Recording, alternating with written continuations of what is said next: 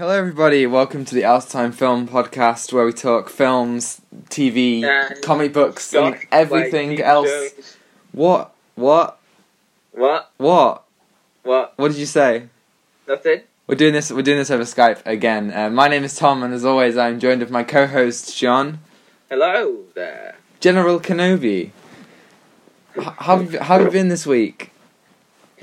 Well, there was a lot of interesting things that happened this week. This is a very weird week. Yes. Not such a weirdest week of my life, apart from the time when lockdown was announced. But anyway. Yeah, it's been I refuse to call it a good news week. There hasn't been a lot of good stuff in my opinion, but yeah, we'll be talking news, then we're going to talk about some trilogies this week. Our favourite trilogies. We each have a list of 5 trilogies, but we'll get to that in a bit. We're going to start off with some quite sad news, which is that Cineworld, which is like one of the biggest cinema chains in the UK where we are, and also the one that we go to, there's literally a Cineworld like a 20-minute walk away from us. It seems, according to a Sunday Times article, that it's going to be closing for the rest of this year due to No Time to Die, obviously James Bond, which has been delayed. This means like over 5,000 jobs are having to be put redundant. And wow, this isn't fun news at all. What do you think? I'm just very sad. Yeah, I know. This is the report says that this will happen as early as Monday, and recording this on the Sunday, I have a film booked for tomorrow. And then a film booked for next Monday. Have a very sad lesson. I know, it's gonna be like the final time I go to Cineworld in this year, maybe. Oh, that's just... I know, you didn't even get to see Bill and Ted 3. Sorry? You didn't even get to see Bill and Ted 3.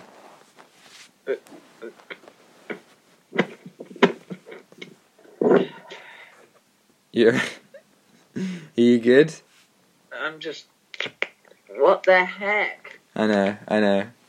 I could have seen Bill and Ted, but no.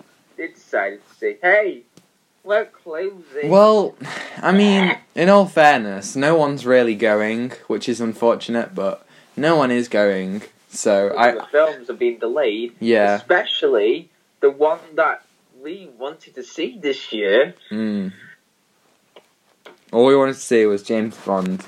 But that does actually lead us on nicely to the next piece of news, which is that, No Time to Die, James Bond, has been delayed until April 2021, specifically the 2nd of April 2021.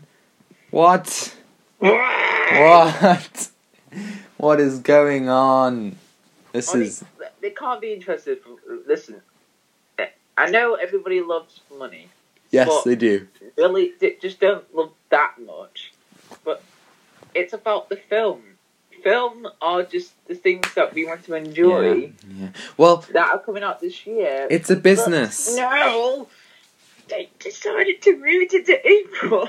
It's a business. That's all you can get. That's all you can say, really. I mean, it's very strange because they had this weird marketing push. They put out a new trailer. They have and even they, that thing where you like a tweet, you like the advertisement. They go and give you information. Yes, mention. Yes, they had that.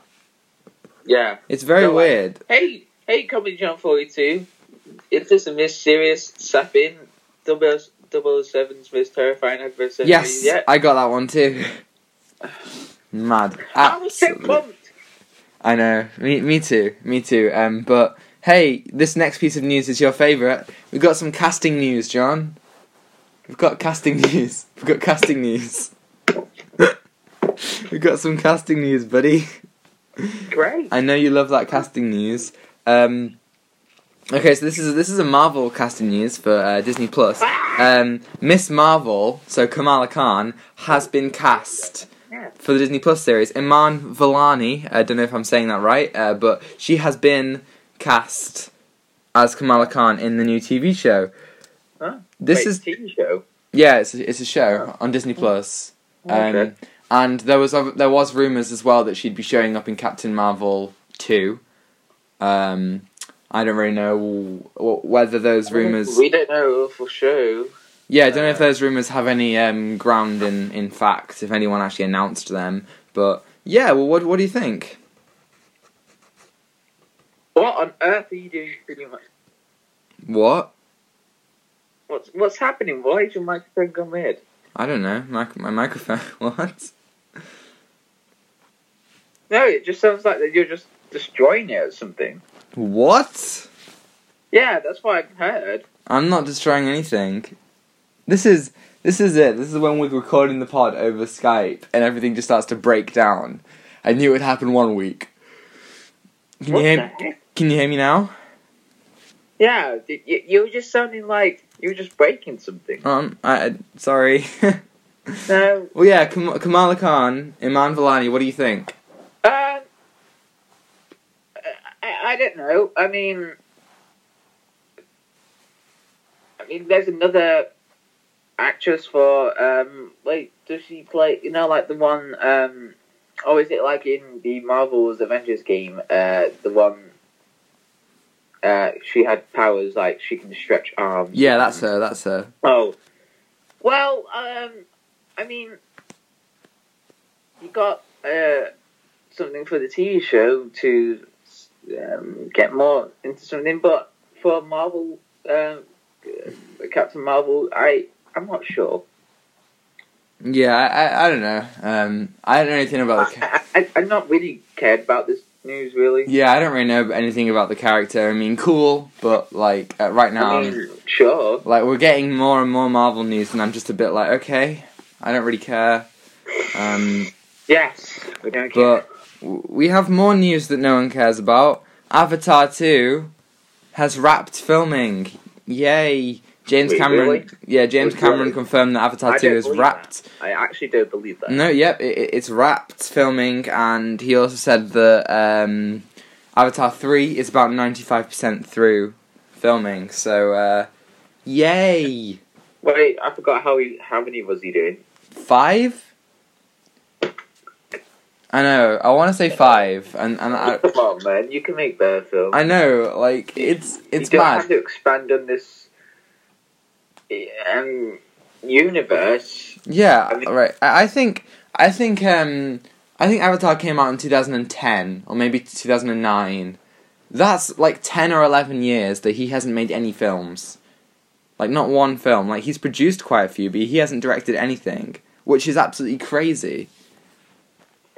Right, I'll forgive him if Avatar 2 is actually really good. Well, yeah. I will also forgive him, but I wasn't that impressed with Avatar 1. Yeah, so, like... me neither. I was like, oh, okay, that's... Yeah, it's fine. It's cool. It's pretty cool. It's nothing that spectacular about it. I mean, you got good CGI. I mean, that looked pretty cool. Yeah, the CGI is great. It was a bit cliche. Yeah, I know what you mean. It felt a bit hyped. Yeah, it was a bit hyped. It didn't deserve to be the highest grossing film of all time for so long. Wait a minute. Titanic. Wait. It was Titanic, and then it was Avatar, and then it was Endgame. And out of those three, I still think that Titanic is the best film out of the three. I agree. But yeah, we also have some other sequel news. There's going to be a sequel to The Lion King. Yay! What? This is not a fun news week. So yes, Disney did confirm that there's going to be a sequel to the live-action Lion King, but not directed by Jon Favreau this time. This time it's going to be directed by Barry Jenkins, who directed Moonlight. Have you seen Moonlight? No. No, I haven't seen Moonlight either. But this is such a weird person to direct. Like, from what I know about Moonlight, it's totally the opposite of what Lion King 2 would be. Okay, whoever in the comments, if you think Moonlight's worth watching, please tell us. I'm sure it's worth watching, but... So,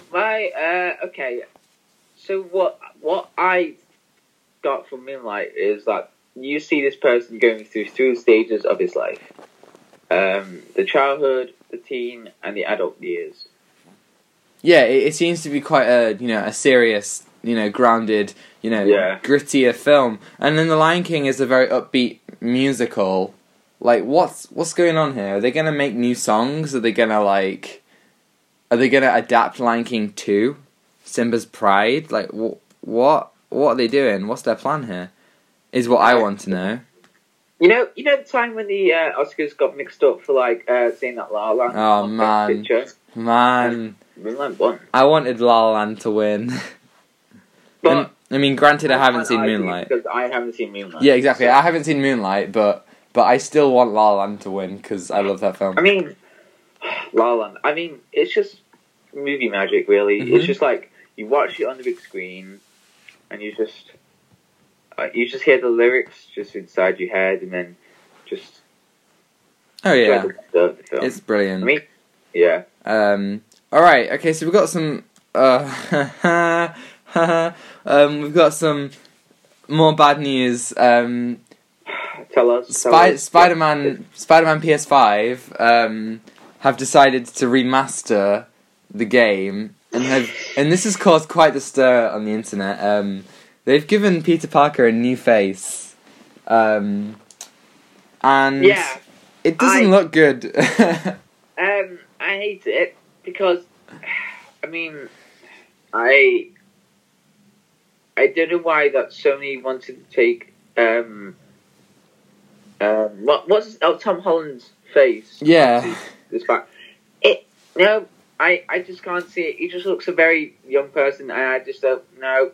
Yeah, it's very, very, very strange. It doesn't look right at all. No. And it just looks a bit static, really, because the game that I played, the original one, with the original Peter Parker's face, it worked so much better. But no, they decided to go worse. Yeah, and it's odd because they haven't remastered anyone else's face. Everyone else looks like just. But yeah, they haven't remastered his face. Yeah, it was just his face, which is very strange. And I mean, personally, I think it's fine to remaster a face, but the fact that it looks so much like Tom Holland is just really, really jarring. You know what I mean? I think a lot.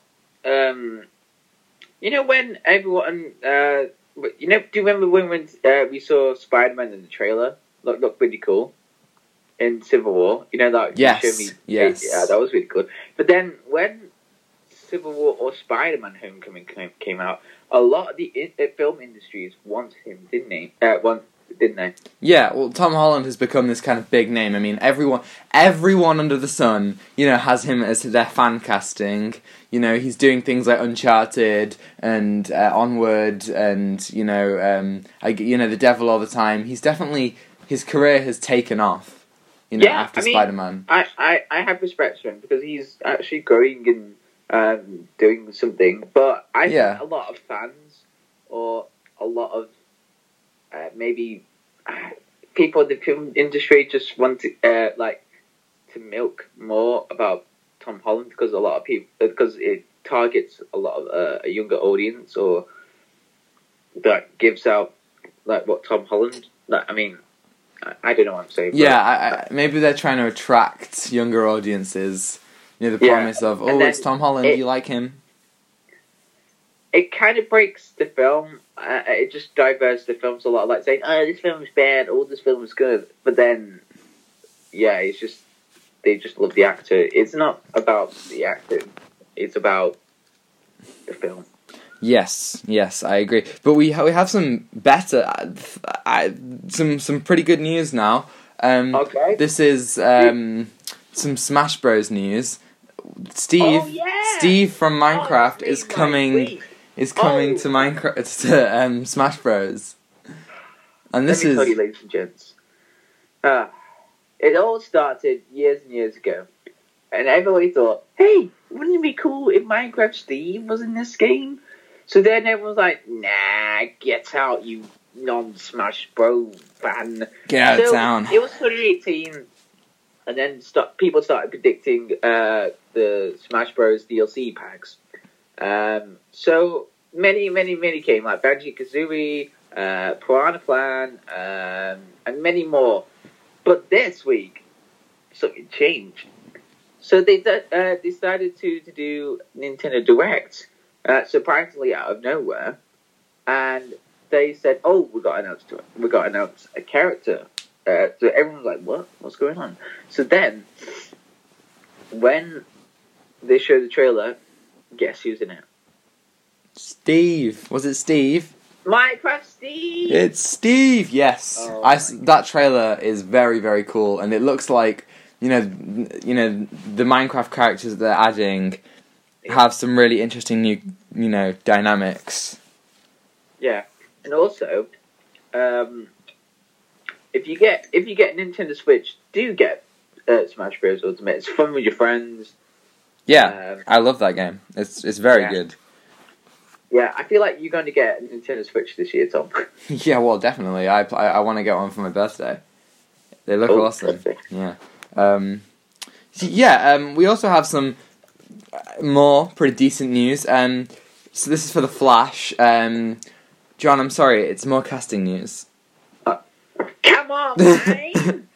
I know that you love casting news. Billy Crudup, who played Henry Allen in Justice League, obviously being Barry Allen's father, is in talks to come back for The Flash, which is great. Cool. He's a good actor. He's a great actor. And I always like it when, people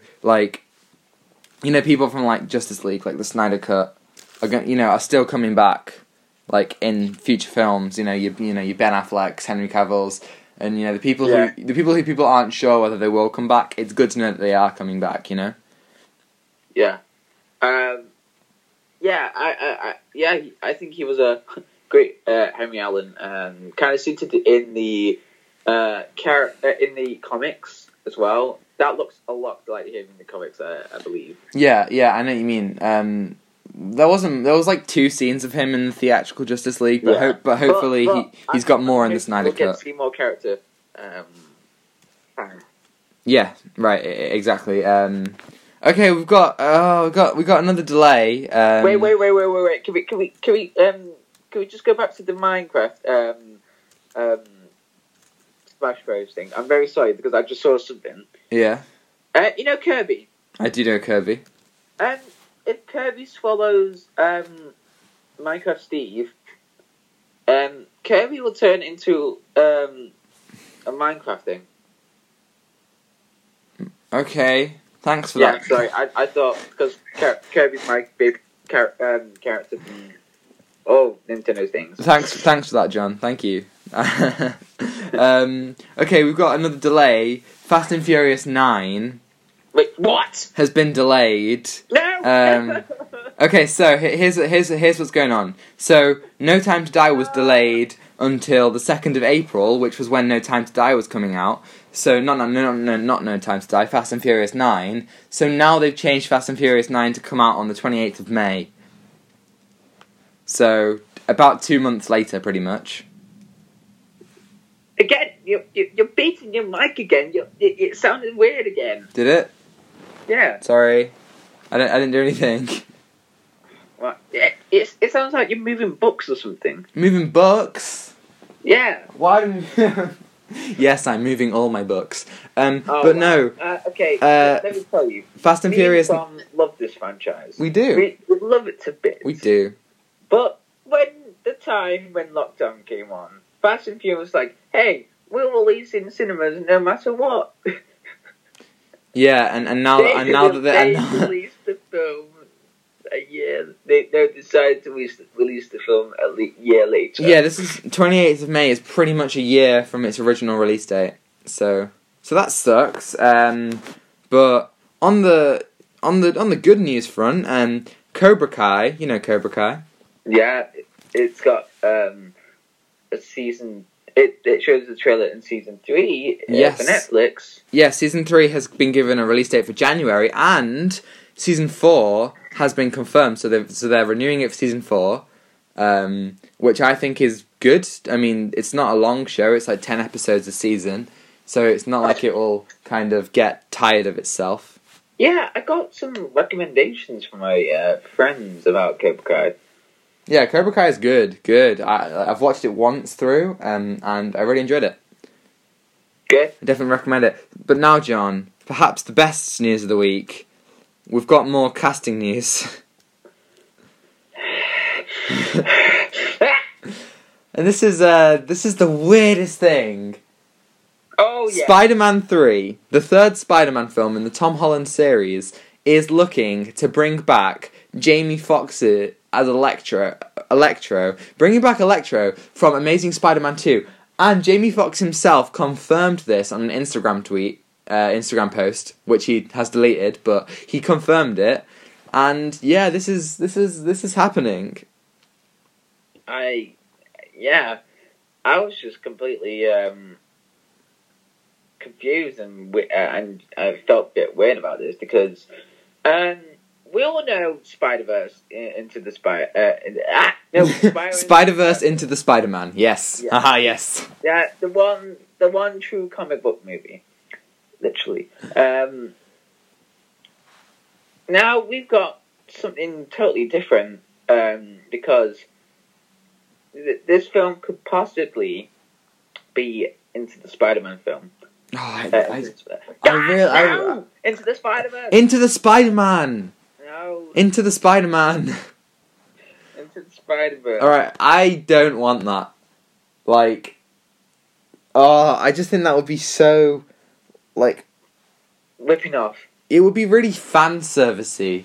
And I feel you know, we haven't even had a proper Spider-Man story yet for Tom Holland. Yeah. Like, he's gone to Washington, D.C., he's gone to, Europe, but we haven't properly seen him in New York, facing down a villain. Like, it's not that difficult, Yeah. Like, it's difficult to make it, like, a good story, obviously, but it's, like, it's not difficult just to have him in New York with a simple story, bring it back to the days of Spider-Man and Spider-Man 2, like, Iron Man is finally dead, we don't have to dwell on him anymore, we can have a proper Spider-Man story that isn't too focused on, connecting with the MCU, and I think that's what this film needs. Yeah. Whether or not it's just an Electro film. If they're doing the Spider-Verse film, I feel like they're just going to rip off the one true comic book film. Right, exactly, like... I don't think you can do Spider-Man first, really, in live action. Can I just say that kind of sounds impossible? Yeah, like, how do you, like... Okay, yeah, sure, you bring back Tobey Maguire, you bring back Andrew Garfield, but, Spider-Verse is a visual thing, is like a really wacky concept, and doing that in live action is difficult. Wait. Why do I feel like that Marvel is trying to get a lot of stuff back? Like, for example, when Marvel, the Doctor Strange film, yeah? Yeah. The Madness scene, yeah? There was rumours like Tom Cruise was going to be in it, like playing as the big Iron Man. Exactly. And, like, some old characters bringing back as well. I'm not sure, but I think it could possibly be. And then, when DC announced Flashpoint, which sounds totally original, then now it's Spider-Verse. They're bringing back the old actors and... Yeah, this feels very much like Marvel trying to, catch up with DC. DC says, oh yeah, we're bringing back Michael Keaton, we're bringing back Ben Affleck, we could bring back all these different Batman and Superman and, different Flashes and make this giant multiverse thing. And then Marvel kind of think, oh right, yeah, we're going to do that too. And then they decide to do all these things. And I feel like they're just trying to play catch-up, which is exactly what got DC... Like, this is exactly what DC did back in 2016 and 17. And it's exactly why DC failed. For a long time. But the Spider-Verse, yeah? When did Spider-Verse come out? 2018? Yeah. 2018, The original film. Mm-hmm. It was by Sony Animations. Not not really joined with Marvel because Marvel didn't really did much product placement with the Spider-Verse film, I think. Right, yeah. I don't know what you mean. Yeah, I don't know. But, so then, well, DC's been planning a lot, right? Since, Justice League or before, or after Batman v Superman. Mm-hmm. Yeah, so they have been planning a lot, I can tell. But then Marvel, they go, hey, let's get Jamie Foxx back. Right, yeah, like, DC failed when they tried to copy Marvel, and now they're not copying Marvel and they're succeeding. Marvel have always done their own thing, but I feel like if they now try to copy what DC are doing, this could be their downfall. Ooh, this is like some Macbeth stuff going on here. They're gonna kill King Duncan. Oh no! Oh my god, King Feige! They're gonna kill King Feige. This is the equivalent. King Feige. Yeah, I'm just hoping that DC will hit it out the baseball park and celebrate, even though Marvel is just doing the copycat work. Because yeah, I hope so too. I hope they properly, nail it. Yeah. So yeah. Whoever's from DC or DC Films, please just make it original. Yeah. Because a lot of people think you're whipping off Marvel, but don't. You're great, guys. You're great. Yeah, you're doing good. You're doing so good. Okay, I think that's news done. Yay! No more casting news. Oh wait, no, John. We've got another piece of casting news. Imagine. Okay, so we'll hop on to our main segment now. We're going to talk about each of our top 5 favourite trilogies. John, do you have a list of favourite trilogies? Yes. Good. I also have a list of favourite trilogies. It's not a particular order because I was trying to rank it, but then I was like, oh, but this is the good. Yeah. So it's not a particular order. I'm sorry, but that's fine. These are really good films. That's fine. Let's just we'll just talk about it. Okay, so I'm gonna throw my first one out. The Cornetto trilogy. Yes. I've got that one. My number one. Is that okay? It's not a particular order. So let's talk about the Cornetto trilogy. I mean, it's really weird that a trilogy that all of the films have no connective tissue other than the fact that they have the same cast and crew behind them. Yes. Like, it's mad that these films are so well done. You know? And they're totally different. Absolutely totally different. So my favourite film for the Cornetto trilogy, I think it's it's either Hot Fuzz or Shaun of the Dead. Yeah, I think I'd probably say Hot Fuzz.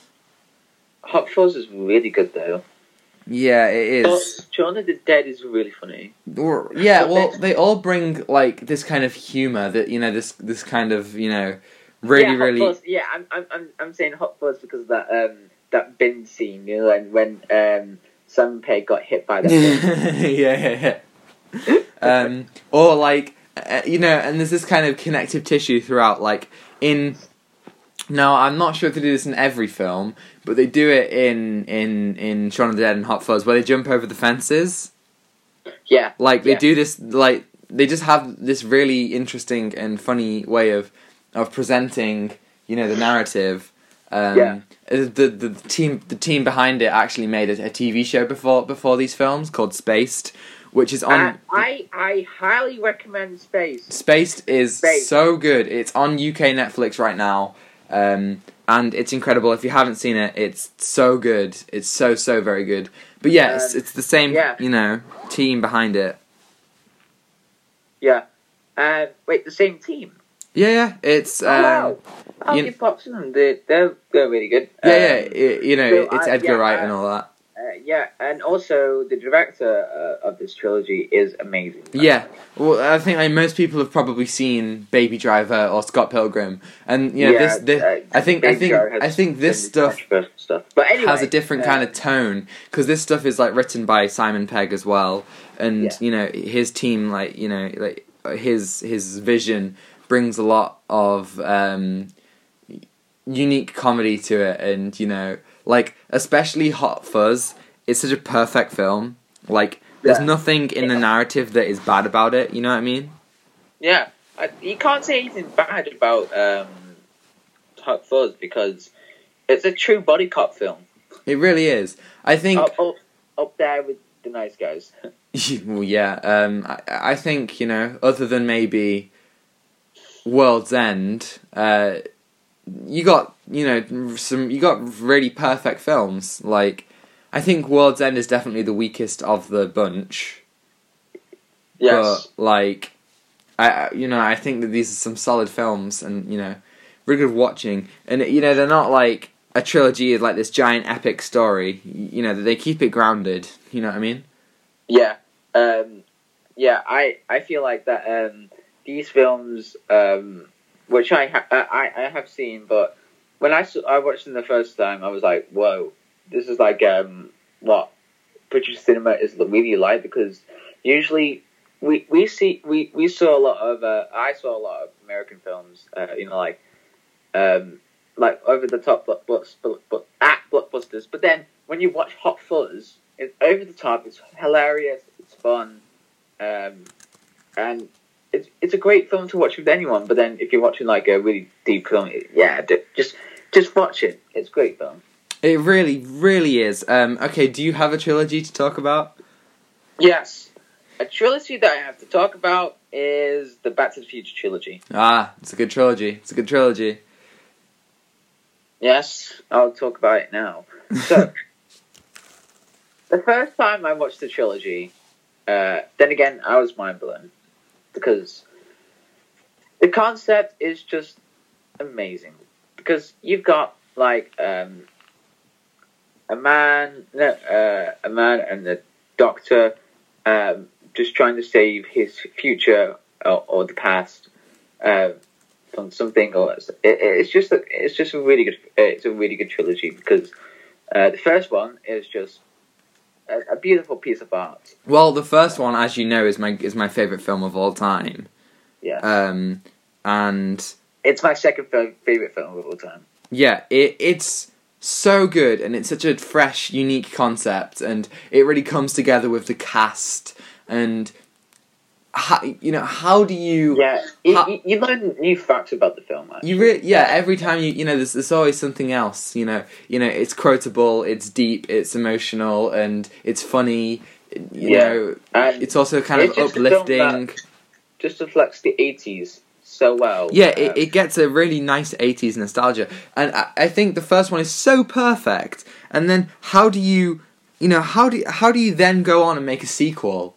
And then they did it, and they took it to the next level, and it's so much more layered, and it's so much more complex, and there's so many more incredible moments. And then the third one takes it back even further in time, and every single one does something different and something unique. This isn't on my list because I do think that the films get progressively worse, but still the fact that they managed to keep a consistent tone throughout. Like, I watched this at the cinema a month ago, and I watched all three of them in the same day, and it was great, Yeah, it's just about these films that just gives you a bit of joy and happiness about, like, just look around and see that you can change your future very well, and I love it. Yeah, it's very much as Doc says, as Marty says, if you put your mind to it, you can accomplish anything. Yeah, and it's one of the great ending to a trilogy, because you've got Doc and his wife and his new children on this new crazy invention of the train. Right, yeah, the train is definitely a wacky one. That's interesting because, at least for me, I would have preferred it if, they kind of left that they kind of left it up in the air a little bit. Like, they never show. Also, Doc's kid is really creepy. Like, he does this weird thing where he, like, taps his penis. It's really weird.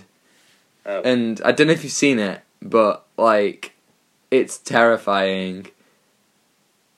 Yeah. It's really, really weird. Oh, okay. But yeah. Anyway, next one. Yeah, okay. I'm gonna throw out my next one. Toy Story. Toy Story.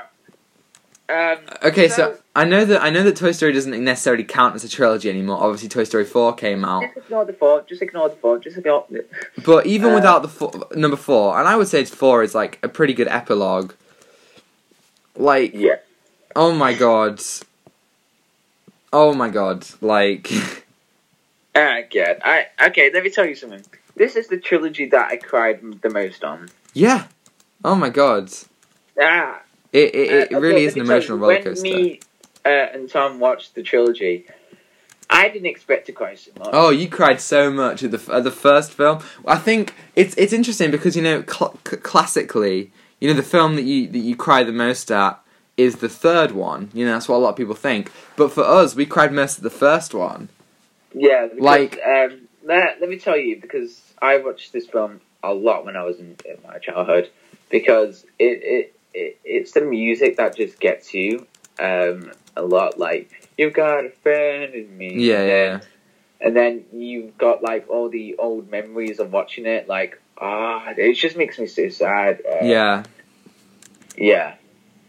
Yeah, well, like, it's like, I didn't cry at that scene. Obviously, you did. But, it's like the end, like, is so uplifting. When they... when they go onto the, they've got the rocket strapped to them, and Buzz like frees them, and the music soars, and they fly, and like their friendship is truly like fully built in that moment, and it's again, how do you make a film better than that? And then they go make Toy Story 2, which poses so much more of the emotions and the existential questions.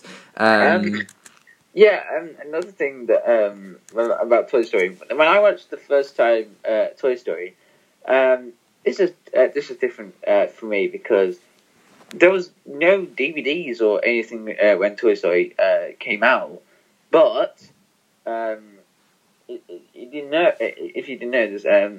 When I was younger, I went to Los Angeles because of my deafness and everything, and they had to teach me. So there was Toy Story 2.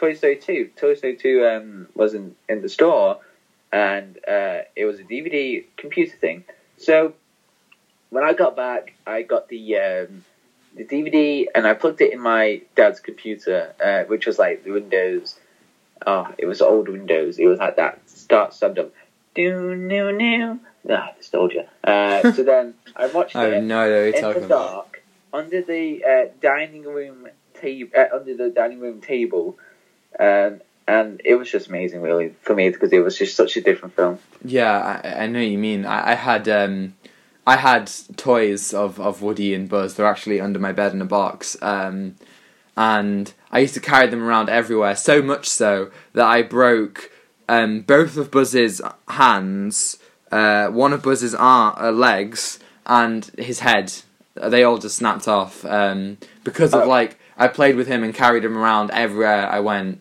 And, it just has that effect on you, because these characters are so likable, and you can really like empathize with their struggle. And Toy Story 3, talk about a way to bring back a franchise 10 years later, 11 years later, and reinvigorate it, and recapture the magic and the humor, like things like Spanish Buzz, some really funny jokes in there, but then it brings some of the most like emotional like punches of the trilogy. Like, the ending is just gut-wrenching, and is like, and it's something that everyone can empathise with, and everyone can understand, because, we all have had toys, and we can all understand, like, getting rid of them after so long, you know what I mean? Yeah, I see what you mean, because it was just emotional for us, because when we watched it at a really young age, we didn't know what the jokes were talking about as well. But then when we watched it older, we were just like, "Oh, this is really funny." And yeah, it fits. it's a really good film for all the ages. Yeah, really. it fits for everyone. Like, there are, like, some jokes that only adults will get in, like, especially number 2, there's a specific joke at the end where Jesse lets, like, the door open for Buster, and then Buzz's wings come out, and it's, like, a little boner joke, and it's like, oh, that's really fun, you know? Yeah. Yeah. My eye hurts. I don't know why my eye hurts. Ow. Oh, no, you got eye COVID. No? You've got eye COVID, John. No. I'm sorry, you've got... Ow. Okay, give me another trilogy. Okay, the Spider-Man trilogy. Yes! As a lot of people call it, the Holy Trilogy. The original one. Say again? The original one. Yeah, of course the original one. There's no other Spider-Man trilogy just yet. What a trilogy. Let me tell you about this. This is the first time I got introduced into superhero films because it was at the age of 2 or 3 when I had the VHS tape for the first Spider-Man film. And oh boy, I was so interested in the film and I love it. Because it has that old, comic nostalgia. It kind of reminds me of that because all the old comics I had when I was younger. And Tobey Maguire was a great actor for Spider-Man. Yeah, he really was. You know, like, a lot of people always say, like, oh, you know, Spider-Man kicked off, like, the modern-day superhero film, you know, it's responsible for the MCU and all that. And that's true, but to us, it was just, like, this great film. Like, it didn't matter what it started. Like, It was a great film, and it had 2 great sequels, like... I mean, yeah, Spider-Man 3 isn't the best, you know, it has problems, you know, Venom isn't great, but when I was a kid, that was my favourite of the 3. Like, I watched it all the time. I loved Venom, I loved the black suit, I loved the scene of Peter Parker, you know, emo Peter dancing down the street, like, this stuff was like, I loved it when I was little, and it's like, you can't take that away, no matter, you know, how bad the film's like me, and... You know, even today, I would say that Spider-Man 1 and 2 especially really, really hold up, you know? Yeah, Spider-Man 2 is my favourite from the trilogy because it had that, it was nearly like Into the Spider-Verse because it had that, original, like, comic book, it came out like a comic book or something,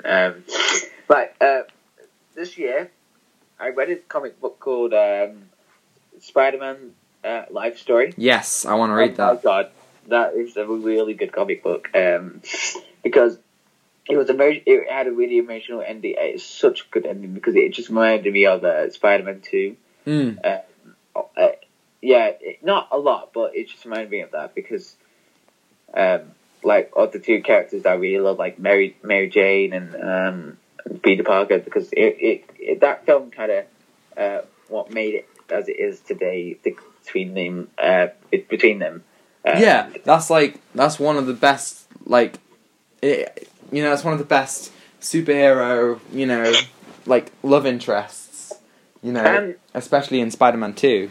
And there was a lot of like comedic stuff that I really liked in the film, when Jonah J.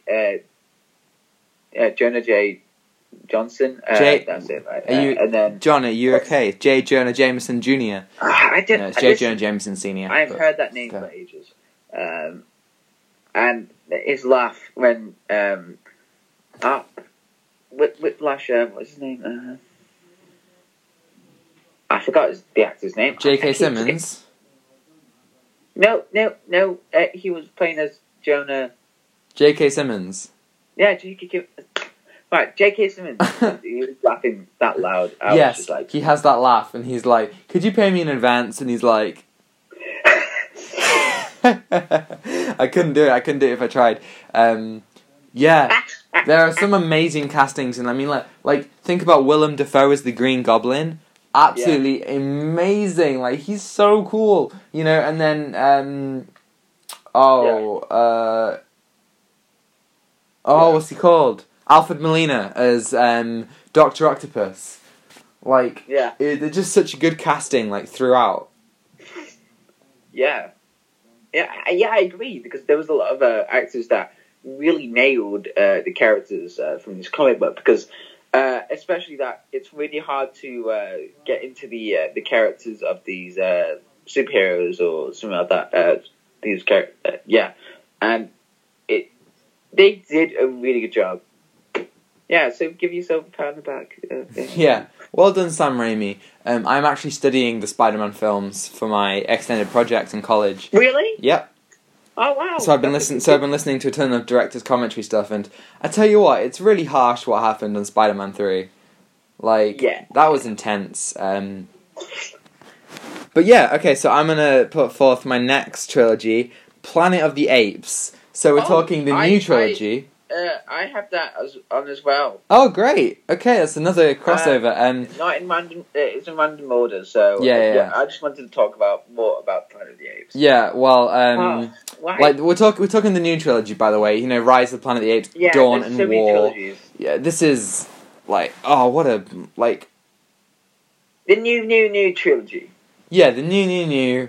It's an incredible trilogy. Like I remember, like I watched them pretty much all at once. Because I watched the first two one night and then the third one at the cinema the next night, and there has never been any films. Okay, this trilogy, it is a cinematic masterpiece. It is. I mean, like obviously, you know, you got to talk about like the CGI, incredible stuff with all the monkeys. I'm really impressed about the CGI. Yeah, you know, because I was just like. Wait, are these real monkeys or not? Because yeah, exactly. Like, it's good in the first one. Like it really holds up, but it only gets better. And by the third one, you know, it's so cool. And there's never been a trilogy or any film that's made me hate humans more than especially Rise. We are trash. Especially Rise of the Planet of the Apes. You really, really like hate the humans who are doing these horrible things to the apes. Yeah, and I think and we don't deserve this world, really. No, yeah, well, you know, it poses a really interesting ideological question about, you know, who's in charge. I really like that because who deserves to be in charge. It messages about like a lot of animal abuse or a lot of things that the world that humans do unnecessary things, and they do ruin it to nature, but then. What I really like about the trilogy that it's a world where nature fights back, and it's that beauty of the I'm not super religious or anything, but when God gave the world, He saw it was good. Yeah. But then it wasn't. So then nature fought back, and then right. Exactly. That's what made the trilogy really good. And you know you kind of follow the underdogs. You know like. You know, traditionally you should be rooting for the humans, but they make the apes so empathetic, you know, and like you really, you know, they really make a case for them. Like I really hate the humans in these films, like so much, and the apes are just like they don't want to fight. You know that they just want to live in peace, but they keep on being, you know, disrupted by us. And the interesting thing about that apes have like a 95% replication of our DNA. Yes. So it's like that apes are our first version of us, and they were just peaceful and harmony. But then when we came, we just trashed the whole place. So then, we just have these emotional connections with these animals and things as well, and it also connects with me as well because they use a lot of little sign language. You know what I mean? Yeah. Right. Exactly. Yeah. And, you know, in the first film, Caesar communicates with Maurice, who's the big orangutan, via sign language. Yeah, and orangutans and chimpanzees. They have a lot of better knowledge and a bit of especially there was one was it a gorilla? No, there was a gorilla that you can talk to, but in sign language, American Sign Language. Right, yeah. And she, the gorilla, or the monkey, she met really a lot of famous people, like Robin Williams. Oh, yeah, I know who you mean. Yeah, and that I really loved about nature, really. Yeah. And there's a lot of really good stuff about it. Like, in the second one really got a bit scary for me because it was just got a lot intense. Yeah, Koba, specifically. You know, he was like a pretty scary monkey, you know. He had some proper, like... Yeah. Moral questions that really, like, changed things. And the performances throughout the trilogy, like, you got some, like, really, like, great, like, actors. You know, James Franco's in the first one, Gary Oldman in the second one, Woody Harrelson and Steve Zahn in the third one. And, you know, Andy Serkis. Really good actors in the film. It's brilliant. And then Andy Serkis, I obviously I knew him from Gollum in Lord of the Rings, you know, Snoke in Star Wars, Ulysses Klaue in Avengers and Black Panther. But this really put him on the like I was surprised by, like, you know, how much range he has just in this trilogy. Like, the character goes through some legit character development, you know, like, he properly changes throughout. Yeah, and it's really interesting to see about how we normally see that he does a lot of, like, characters in CGI or something like that. But this one's like an animal, and he does a really good job of playing as Caesar as a monkey, because it's really hard to replicate the movement as well.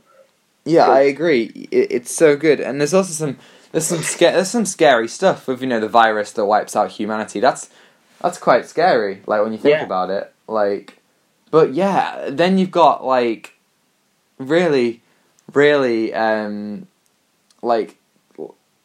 good emotions. Like, the third one brings the emotions so much, and there's, like, such a good, like, the main theme for the film is incredible. Like, it's called Exodus Wounds, and, oh man, it's such a good theme. Like, it's so, like, slow and emotional, and then it builds when it has to, and, like... Right, I need to get the trilogy because I haven't got it on Blu-ray. Yeah, right, I've got it on DVD, but I'll get it on Blu-ray one day, and it's just one of those that's like, man, like, what a surprise. And then Matt Reeves, the director of the second two, like, I'm so glad he's doing Batman because he did a really, really good job with these films.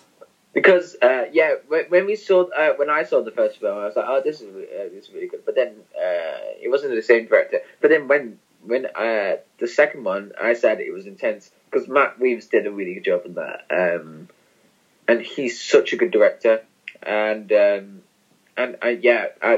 well as what you said, he's doing the Batman. He, if you haven't seen the interview when he was talking about the Batman in the DC fandom, he was very, very passionate. He was. He's like a college professor. Like he knew what he was on about. Like he was very passionate about it. Or, talking about like the most important things about science or something. But it's that Matt Reeves is like a bit like personality. Why we love Batman and yeah. All right, okay. I've got two more trilogies. You've got one more, right? Yeah. Okay, so I'll do one of mine, and then you can do yours, then we'll finish one of mine. Okay, so my second favorite trilogy of all time is the Dark Knight trilogy.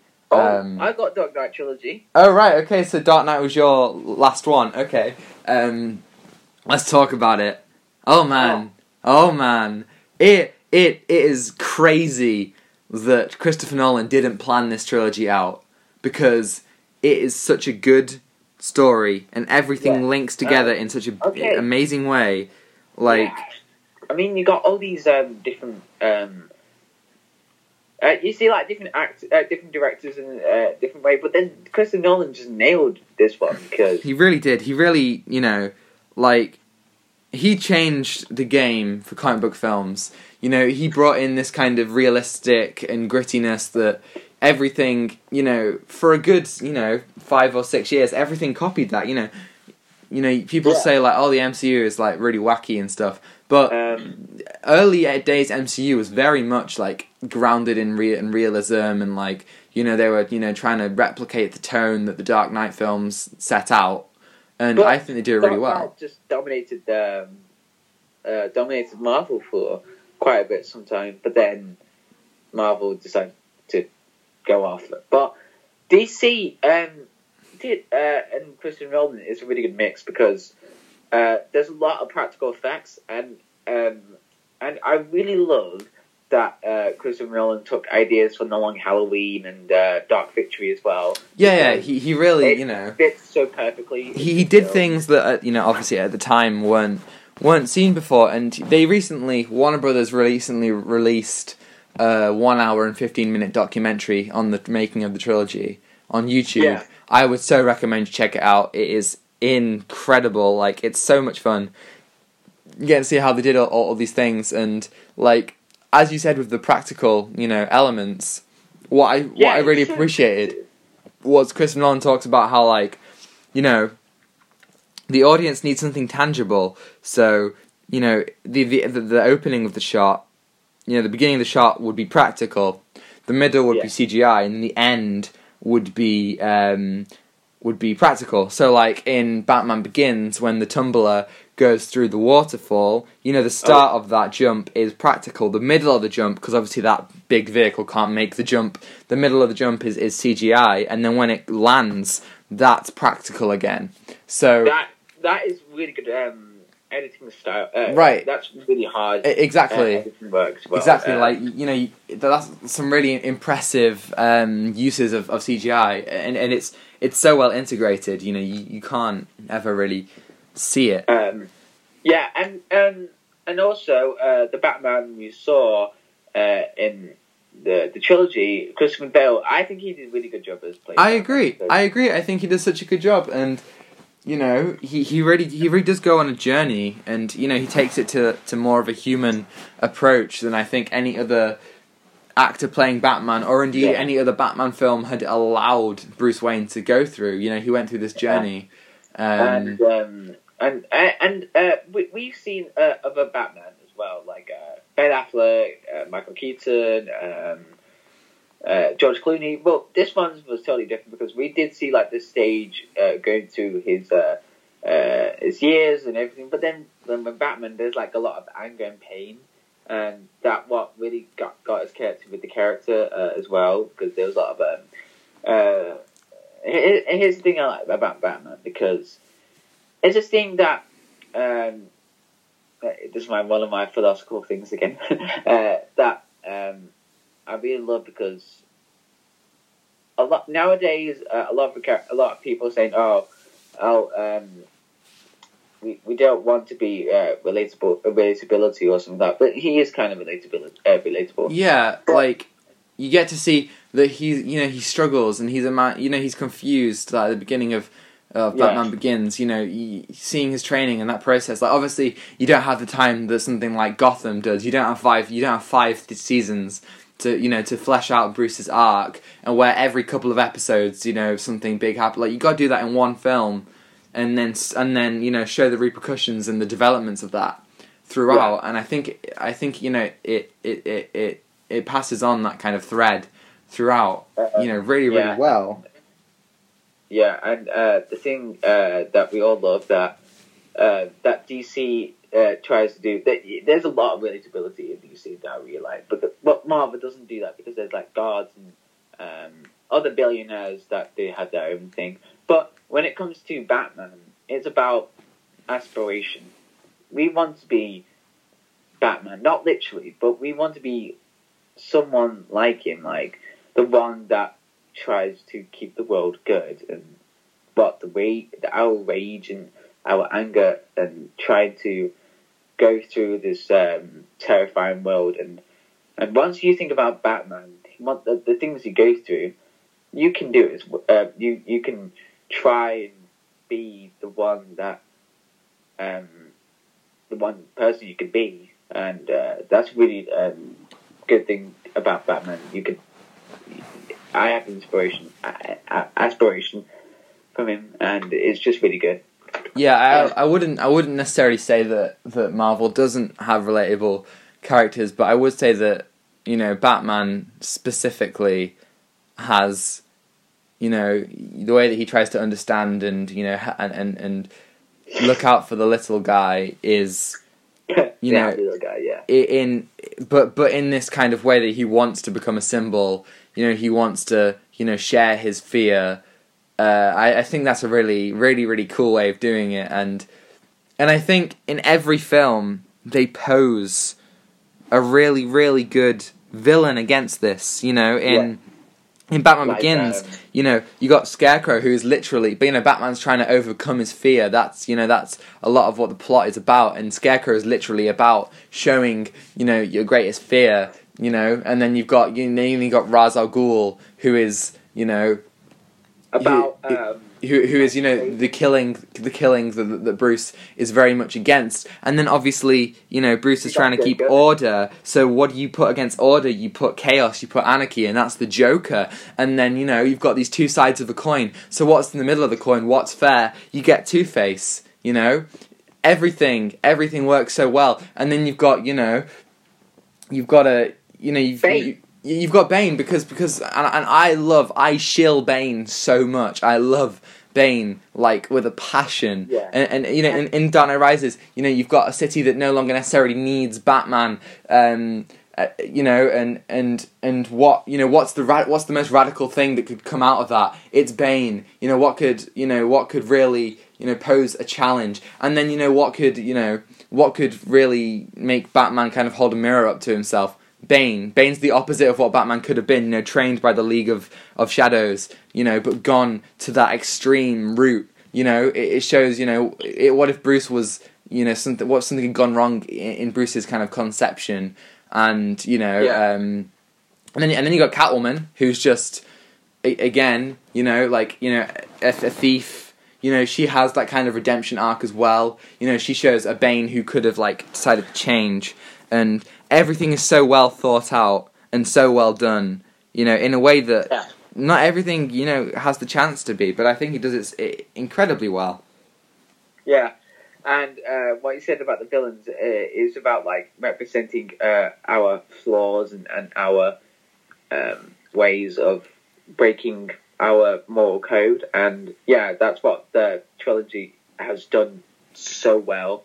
And yeah, I really love Batman trilogy, and if you haven't seen it, please now go to Amazon or go to eBay and get the whole trilogy. It's really good. It's definitely worth it. It's one of those trilogies that is, you know, the best, you know, really worth it. But it's not my favourite trilogy, and I am surprised that this trilogy isn't on your list. But my favourite trilogy of all time is the Lord of the Rings trilogy. I forgot about that. You forgot about Lord of the Rings. I can't believe you forgot about Lord of the Rings. What a blooming film. What a series of films. Like, especially the extended editions. You know, like, dude, this is world building at its finest. Yeah. You know, these films, you know, do, like, something that, you know, a lot of kind of fantasy films struggle to do by building this world and these characters and these different civilizations, and all, you know, having them come together. You know, you see the plot through the hobbits, you know, the little guys. The little guys. Then you got these giants, you know, being like men and elves and, you know, even dwarves to a sense, and wizards, and you know, this whole plot reflects, you know, like things like the rise of communism and the Industrial Revolution, and, you know, like very much reflects, you know, Tolkien, obviously the author, his experiences in the First World War. In the First World War, yeah. And like what is so incredible about it is how, like, everyone under the sun, you know, talks about, like, really impressive setup and payoffs in a lot of films, you know, like Avengers Assemble, like Endgame, and but, like, Lord of the Rings does, like, intertwines its payoffs with character development, you know, like, I don't want to use Endgame as an example. Like, I love it when Cap catches the hammer, but that was never a part of his. That doesn't pay off anything in terms of character. Whereas I think that if you think about the Rohirrim, they have a payoff where they come to help Gondor, but that's very much in part of Theoden's arc, and doing that fulfills his arc. Yeah, and there's a massive arc about these stories, and it's emotional connection with these characters. You don't know about these characters, but then once you go through the pain and the loss, like in Lord of the Rings, Fellowship of the Ring, when Boromir, or is it Boromir, who got shot? Yeah, right, exactly. Boromir, he goes through this whole character arc. Like he was seen as a bit of a trickster, a bit of a bad person, but then once you got with the people, he's kind of got a bit good, and then you see this sacrifice from him saving the friends. Right. The yeah. Heights. Exactly. The ring is a really good plot device to make the to challenge the Fellowship and change their relationships and all that stuff. Yeah. And that's what I really love about Lord of the Rings, is about the soundtrack. Oh, the soundtrack is it has such a scope, such a a scenic splendor, and it works for all kinds of scenes. Various different leitmotifs come back and are used for representing whatever themes, and it's brilliant. It's brilliant, and obviously the cinematography. New Zealand, it looks beautiful. Yeah, and also with the what the actors do with the directors make it a bit more realistic. That's what I really love. And they all like the time when Christopher Lee wanted to make his death a lot more realistic. Yeah, right, exactly. That was good. Yeah, exactly, and it has these little moments where they talk about food, or they have a little laugh together. That it's fellowship, Yeah. and there are I'm thinking there are 2 or 3 incredible speeches. In the first one you've got Gandalf, who says Frodo says, "I wish that the ring had never come to me. I wish none of this had ever happened." And Gandalf says, "Oh well, so do all who's lived to see such times. So that's not for them to decide." And then you've got Aragorn's speech at the Black Gate in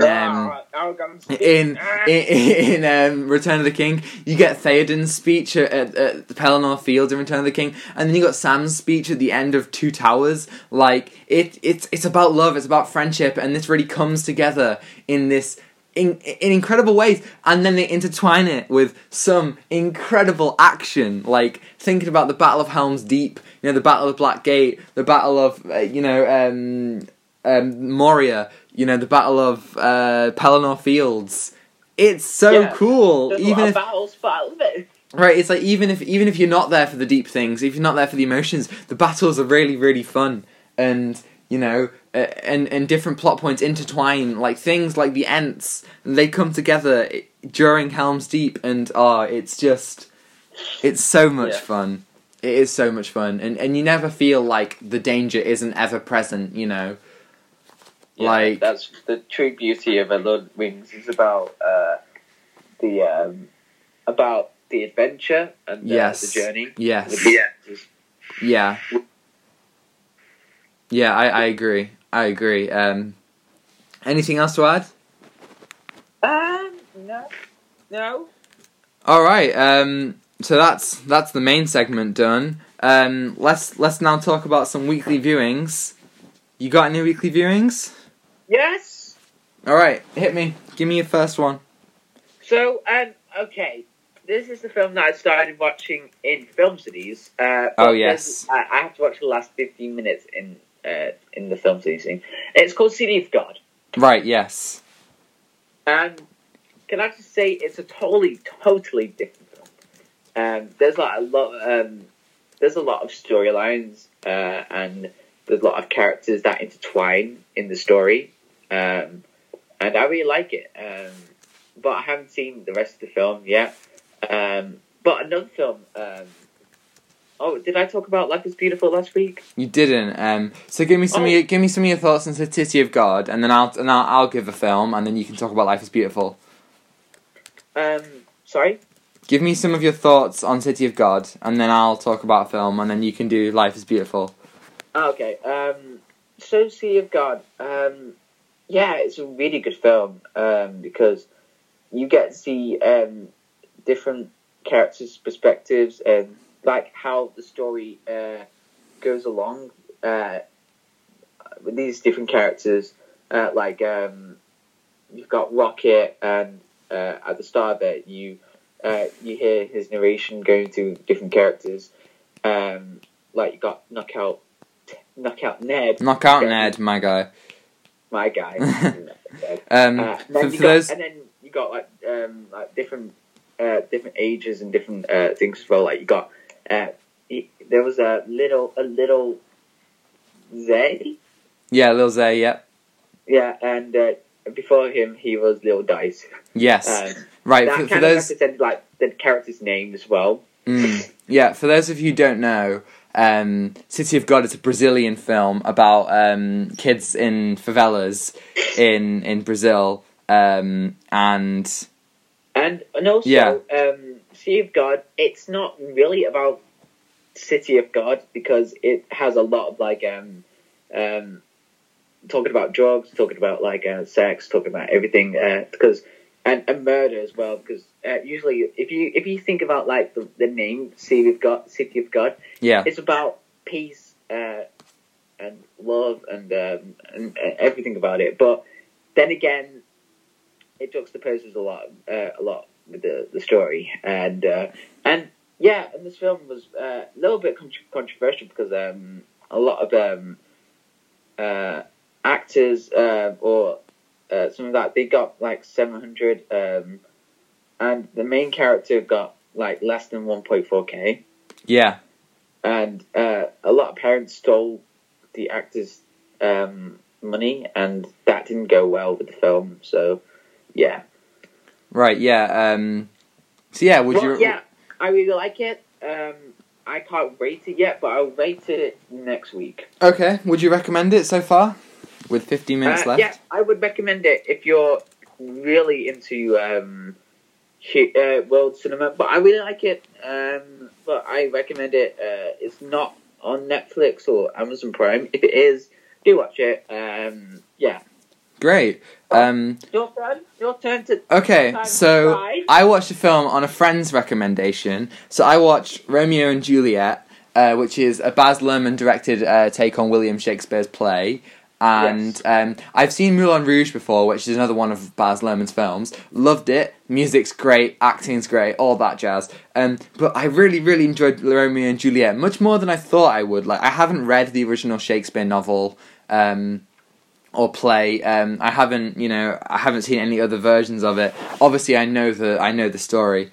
But I really appreciated, how it did it. This modern take on this like really old story with like old fashioned dialogue and stuff like that, and I just really appreciated what it did. I appreciated the visuals, I appreciated the acting, the connection between the actors. I had some problems with it. I thought that some of the stuff felt a bit too actiony towards the end, and some of it wasn't developed a bit too much. There's some characters who could have been swapped out, but obviously I don't think they did that because they wanted to keep it as close to the original as possible. But I really appreciate it. I really thought it was really nice and quite heartwarming and pretty tragic at times. Obviously, if you know the story, you'll know that it is quite tragic.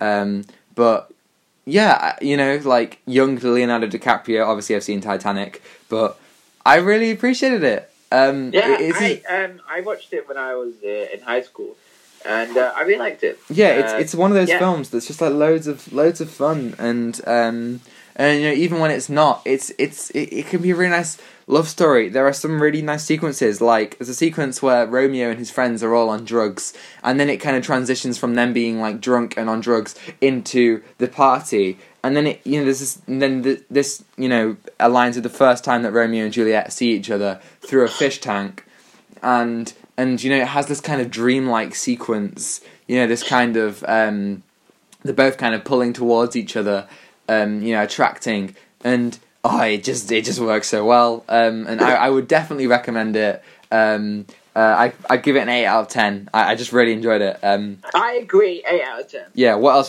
have you watched? Life is Beautiful. Life is Beautiful. Wow. Life is beautiful. First off, this is a really sad but happy film at the same time. Yes. And it's also a global film. I watched it in film cities. Yes, I didn't watch it in film cities because I was self-isolating for one day. Yes, you were the one day of self-isolation. I watched it on my laptop with full volume and everything. Yeah. And this one's this one's an Italian film, for anyone who doesn't know. Italian film from the 90s, won Best Foreign Film and Best Actor at the Oscars. Yeah, and also there's a lot of things to talk about this film. First off, I want to give praise to the actors and the everything who worked through this film, because it just showed us about how life is so precious, and how you're going to do it, and how you spend it with your family, and in dark times as well. The first half of the film is just about joy, and it's just a really, really happy. It's like one of the best happiest moments in the film. Yeah, but then when it gets really depressing stuff, you see that the father who helps the son not try to get into the realistic things about the Holocaust, or about the horrible place he's in, and that shows us I care a lot about the father, and shows us that the son doesn't get a lot of post-traumatic stress disorder or PTSD, and that what the father does that I really love. He cares most about his son rather than himself, and and it's just one of the best endings. It's such a satisfying ending to see, and it's a bittersweet ending though.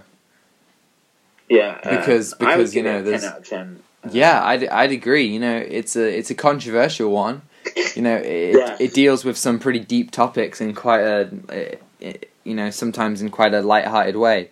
But I think it does stuff that no other Holocaust film has ever done before, and I agree with you. Holocaust films just go in a really deep stuff, which I don't mind. Yeah, it's not a bad thing. If anyone's seen Schindler's List, what a bloody film! Brilliant film. And I recommend it because for historical people or huge cinema nerds, I'll give this a 10 out of 10. What I just said. It's not on Netflix. It's not on Amazon Prime. But if it is, please do watch it. Yeah, get it on Blu-ray. It's definitely worth it. Yeah. Okay, and, so... Yeah, so the second thing that I watched The Man from U.N.C.L.E. Another thing that someone recommended to me. Again, I was really surprised. I remember when it came out, I didn't bother watching it, but I really, really enjoyed it. I really enjoyed the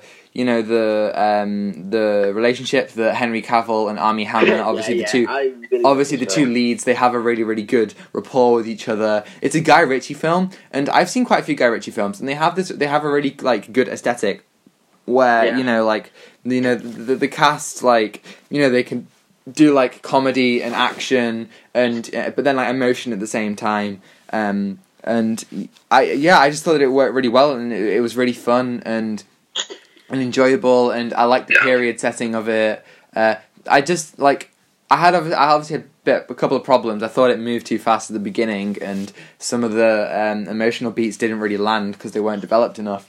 But other than that, like, yeah, this is like a really, really fun film that is often overlooked, and gave me a very kind of Nice Guys vibe. Not as good as the Nice Guys, but pretty close. Like, yeah, it just, yeah, I was a big fan, and I really, really appreciated a lot of the things that it did. Yeah, and the way that it tied into history and stuff. What would you give it out of 10? I'd give it an 8 out of 10. Oh, yes, I agree. It's such a good film. It really is. Henry Cavill and Armie Hammer, and it's just really like a comedic duo. But it's not good as The Nice Guys. No, it's not as good as The Nice Guys. So yeah, that's our weekly viewing segment. So now let's talk about some emails. And John, guess what? We've got an email this week. Yay!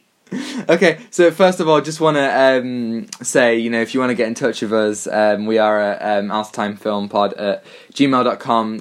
Drop us an email, please do. We love reading them. But yeah, we do have a comment on our last video from Alex. Once again, thanks, Alex. He says, I prefer the longer ones, but the short ones are still great.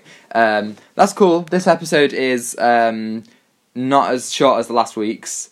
Yeah, but last week was a bit of a long one. Weird one. Yeah, but this one is, depending on when we finish, this one is going to be up, like, about the same, like, the average kind of length. So yeah, our email, again, from Alex. Thanks, Alex. Oh. Same guy before, but that's cool. Okay, so he says, what's up? I just thought I would send a review of Bill and Ted Face the Music. I watched it in the cinema a little bit ago.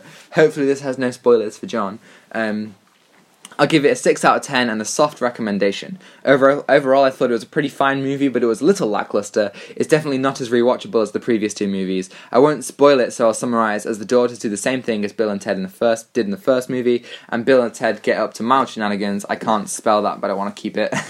And the princess do nothing again. Yeah, I agree. The princesses are pretty. They don't really do much in any of the films. But yeah, I did think that some of the daughters did kind of just copy Bill and Ted in the first film. John, you should watch it. I can't now. Yeah, I know you can't now. It's very, very sad.